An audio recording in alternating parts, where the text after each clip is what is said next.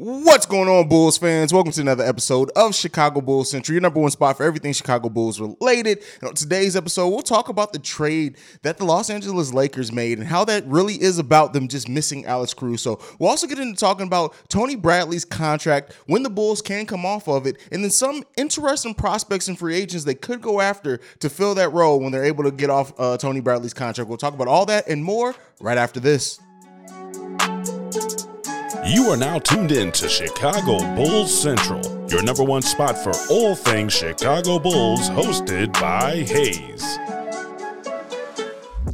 All right, Bulls fans. So as many people saw yesterday on Kobe's birthday, no less, the Lakers did make a trade in which they moved basically a package that involved THT for Patrick Beverley, and bringing in a tough defensive-minded guard that is scrappy, that can do a lot of things on ball and off ball. And let me stop myself right there. A lot of what I'm saying kind of sounds like Alex Caruso. Basically, what the Los Angeles Lakers did is that they proved that their decision to bet on THT over Alex Caruso just did not pan out. That's the way that it worked out, right? So they go after Patrick Beverley. They bring him in. It's going to be interesting to see how he fits on that team and what he ends up actually bringing for that team. But with that being said, is this anything significant? No. It's just a way for me to talk about Alex Caruso and how good Alex Caruso is when he's on the floor. Yeah, there's some shooting concerns and things like that with Alex Caruso. But, once Alex Caruso, he's every year of his career, he's gone back and forth between about 35% shooting from three, then the next season 40% shooting from three. We're due for a 40% shooting from three season from Alex Caruso, so it'll be interesting to see how that next season does pan out for him. But like I said, the Lakers making this deal, a lot about nothing. They send THT and Stanley Johnson over for Patrick Beverley, and the Lakers are still trying to figure it out, right? Now with LeBron James re-up in there, they know they're going to have him, AD still under contract. They're trying to find whatever they can do. Now, there are some Lakers fans that are even calling for Patrick Beverley to start. I don't give a damn. It's the Lakers. It's not the Bulls. It ain't got nothing to do with me or my team, but this does say that, hey, they go out and they get a much worse version of Alex Caruso, basically. Now, that's not the crap on Patrick Beverley. He is a Chicago player, by the way. But he can come off. Like last season, Patrick Beverley with the Wolves, 9.2 points per game, 4.6 assists, 4.1 rebounds, and 1.2 steals in 58 games. That is not bad at all, right? It's not great. It's not bad. So we'll see what that means that comes of Patrick Beverley, how he fits on that Lakers team, if he makes them any more dangerous. No. I can answer that now. No, that's not going to be the case. But with that being said, like I said, shout out to Alex Caruso for the Lakers realized that they did make a mistake. The Lakers could have had DeMar DeRozan and Alex Caruso and paid much less than what they paid for just Russell Westbrook last season. So the Lakers understood that they made a mistake. They bet on youth. It did not come to fruition. And it is what it is there. I'm glad that Alex Caruso's here. It shaped up the way that it needed to shape up, and it brought him to the Chicago Bulls. And hopefully, he has a fully healthy season so we can really get that full impact of Alex Caruso on the Chicago Bulls roster. But let's get into the next topic for today, which isn't anything major, but as many Bulls fans have known, is that Tony Bradley is still with the Chicago Bulls. Now, the Chicago Bulls can cut his contract, I think, after about game 4 or 5, and then they can sign another player at the veterans minimum without going into the luxury tax. We know that this is one thing that this team is trying to do, is avoid the luxury tax, whether you agree with it or disagree with it. And there's some people that are of the mindset of, hey, Tony Bradley, especially now that he's going to be the second big off the bench, not even the first big off the bench, he's definitely going to be behind Andre Drummond, still only 24 years old. He had the best defensive rating of his career last season. He had averages of 3 points, 3.4 rebounds, and 5 assists with a PER of 14.94, which honestly, that PER is not bad for a bench player. It's not great, but it's not bad for a bench player at all. So the question remains, what does that look like? Could Tony Bradley actually find a role? Me and Pat over on Locked On Bulls have joked several times now that maybe with the added competition of Andre Drummond, maybe it unlocks something in Tony Bradley. Is not likely. And more than likely, what I think is going to happen is that the Bulls are going to do one of two things when it comes to Tony Bradley's contract. They're going to hold on to it until they either need to open up a roster spot or they can include him in a trade. Again, I've been very vocal. I don't think the Bulls are really going to do any type of big time things with with any type of trades. But that being said, he could be given every opportunity to show that he improved. Like I said, still very young. He has shown some flashes. It's really just inconsistency thing, incompetence with being able to hold on to the ball at times with Tony Bradley as well. It's a reason why we went to Tristan Thompson, who wasn't much better either, to be honest. But Tony Bradley, looking at his stats, it's not the worst thing in the world. And I know stats can be a little bit misleading, right? Stats don't. They paint part of the picture. They help you paint the full picture, but they're not the full picture. But I went over his numbers. But outside of that, he did finish on 58.5% shooting, which mostly came around the rim, which isn't that great. If you heard that from like a player that actually shot out on the perimeter mid-range, it's a little bit different. But he did finish in the 72nd percentile or better in both offensive and defensive rating and efficiency differential, which efficiency differential, it removes garbage time and just looks at actual good playing time in that. So it's not as horrible as what it looks. Now, stats can be a little bit misleading because if you actually watch the Chicago Bulls games, you know that there are just times out there where Tony Bradley did not look like an NBA player. But there are some vocal Bulls fans that do think that maybe the Bulls should hold on to him. But for the nature of this conversation, what I'm going to talk about, like I was saying, I was getting into, the Bulls can do one of two things. I see with them, one of three things. They can either keep him, right? Maybe he does come in training camp. Maybe he does look vastly improved. Maybe he does show a little bit more competency with his footwork and confidence and things like that. That's one of the options. I don't think that's a very realistic one, but it is an option. But the other two that I kind of want to focus on here and what they can do if they do decide to move on from Tony Bradley's contract. One of those things is that they can waive him initially at the point where they can waive him, which I think is like I said, around game 5 or 6. They can hold on to his contract and hold that out into the buyout market, right? They can wait till the buyout market, survey what other players are going to be bought out, and then decide to waive his contract and then bring in a player at the veterans minimum around that buyout deadline. Now, the buyout that we made last season that we brought in Tristan Thompson wasn't really what we expected or hoped that he was going to be, but you never know. So it really depends on what type of flexibility the Chicago Bulls want to allow. If there's somebody out there right now that they want to go after, then they may not wait into the buyout market. And even if they do, right, it's veteran minimum contract. So let's say the Bulls were to waive Tony Bradley's contract. Let's say they waive it 2 weeks into the season. Then they go out and sign a veteran.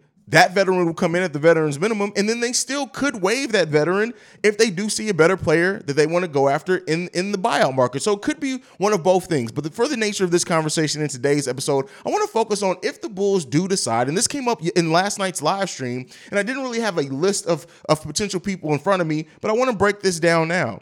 If they do decide to buy out Tony Bradley as early as they can, whenever the date is that they can waive Tony Bradley and bring in somebody at the veterans minimum, who are potential targets that the Bulls could go after that could add something to this roster? One of the first names that came up was Carmelo Anthony. When you look at what we were trying to go after with Danilo Gallinari, a forward that can come in, still shoot the ball some, be effective on the offensive end, and Carmelo Anthony hasn't been terrible defensively as a bench big, right? But I do think that there is some concerns, especially when you have a team that maybe isn't the most solid defensively from top to bottom, that maybe you don't want to bring in a player like Carmelo Anthony. You want to go a different way with a two-way player. But I do want to talk about Carmelo Anthony here, and then I'll go into some of the other options. So last season was a solid season for Carmelo Anthony when you look at it coming off the bench. I just want to break down his numbers a little bit. Last season, for the Los Angeles Lakers, he played in 69 games. He only started 3 of those games. And in that time, he did shoot the ball 41% from the field overall, 37% from three-point range. He averaged 13.3 points per game and shot the ball 83% from free throw range. That is solid when you're looking at a player coming off the bench, being able to provide some scoring, things like that. His defensive rating last season as well was 114, which, again, isn't great. You want to kind of be more towards that 110 range, which for his career, Carmelo Anthony is a 108.6 defensive rating player. But again, defensive rating isn't everything. It paints some of that picture, but not the full picture. So let me be clear there. But with that being said, Carmelo Anthony was a solid bench player last season. Now, the fact that he doesn't have a role and has not found a team yet is kind of perplexing in just when you consider the fact that he actually was effective last season as a bench player. So Carmelo Anthony is definitely a player that, again, considering that they did have interest in Danilo Gallinari, that I would not mind at all. You think about the versatility and how you can use Carmelo Anthony. He can definitely play next to DeMar DeRozan. You even can get some matchups where you play him and Patrick Williams out there together. He's not going to be, I don't think, as much as a threat in the 3-point. In the fast break offense and transition offense. But with that being said, like, you can use him in the pick and roll. We know that Carmelo has a great offensive skill set. It's not, he doesn't have the impact that he once did, but still being able to be a player that can get you 13 points off the bench, and he did that in 26 minutes. He may not get those type of minutes coming in for the Chicago Bulls, but again, it's not a player that I would necessarily be down on the idea of bringing Carmelo Anthony in if we did decide to move on from Tony Bradley and cut his contract when we can. Now, a couple of the other options out there. Montrezl Harrell, again, solid player for what he is, what he does, right? He knows his role. He does that role very well. You talk about bringing in a goon, something like that. Montrezl Harrell can absolutely be that for the Chicago Bulls. On top of that, LaMarcus Aldridge's out there. With LA, the injury concerns, other things kind of would get me kind of off him a little bit. So that's what I feel on that one. If I knew he was going to be able to stay fully healthy, I wouldn't necessarily be down on the idea, especially because at that point, it's a veteran minimum contract. If he doesn't perform well, you can cut him. No harm, no foul there.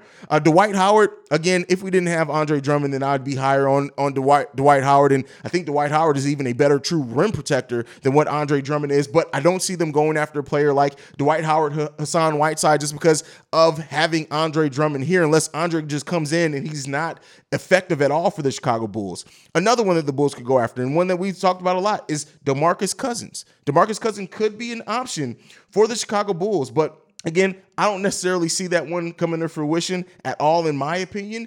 But there are some interesting things that the Bulls could do and go out there for. By the way, Tristan Thompson's still absolutely a free agent, and he deserves to be. But I'm going to move on from that. So there are some options out there for the Chicago Bulls if they do decide to move on from Tony Bradley's contract early on. And it's not just players that you just bring in they will probably play back in the bench rows, but if you do need to rely on them, you can see them coming into the bench rotation, playing not as many minutes as what they have in their career, but still giving solid things for the Chicago Bulls. So it really is, it's going to be interesting to see what AK does. He's probably going to take a look through training camp, through the games that Tony Bradley is here. But again, like I said, if they don't do something early on, because with Bulls fans, we can be impatient. Some Bulls fans are going, the moment that Tony Bradley can be waived, and if that doesn't happen, the AK failed again. But don't be surprised if that, whatever ultimately happens with Tony Bradley's contract, we don't see that until maybe the buyout market comes. There's absolutely a world in which that happens. I do think, though, and I've been vocal about, I don't think the Bulls are going to make any major moves, and they may not even make it at the trade deadline. They may very well wait until and see this out. Now, if a deal presents itself, if there's one, if something does happen and Kobe does play a little bit better and they still decide to move on from Kobe, absolutely there are some options out there. But I don't know if we see the Chicago Bulls do some of the bigger moves that some people will make. But one that they can do is cutting Tony Bradley and bringing in somebody at that veterans minimum. So we're going to wait and see. They also still do have $7 million of a mid-level exception. So we'll see what they end up doing with that. I don't think it's going to be much. I think the roster is kind of set in what it is. But do not be surprised that especially, let's say Marco comes in. Marco is still not ready. He's still not what the Chicago Bulls front office wanted him to be. He's not ready to contribute. He's still getting completely burnt out there and not giving you offense.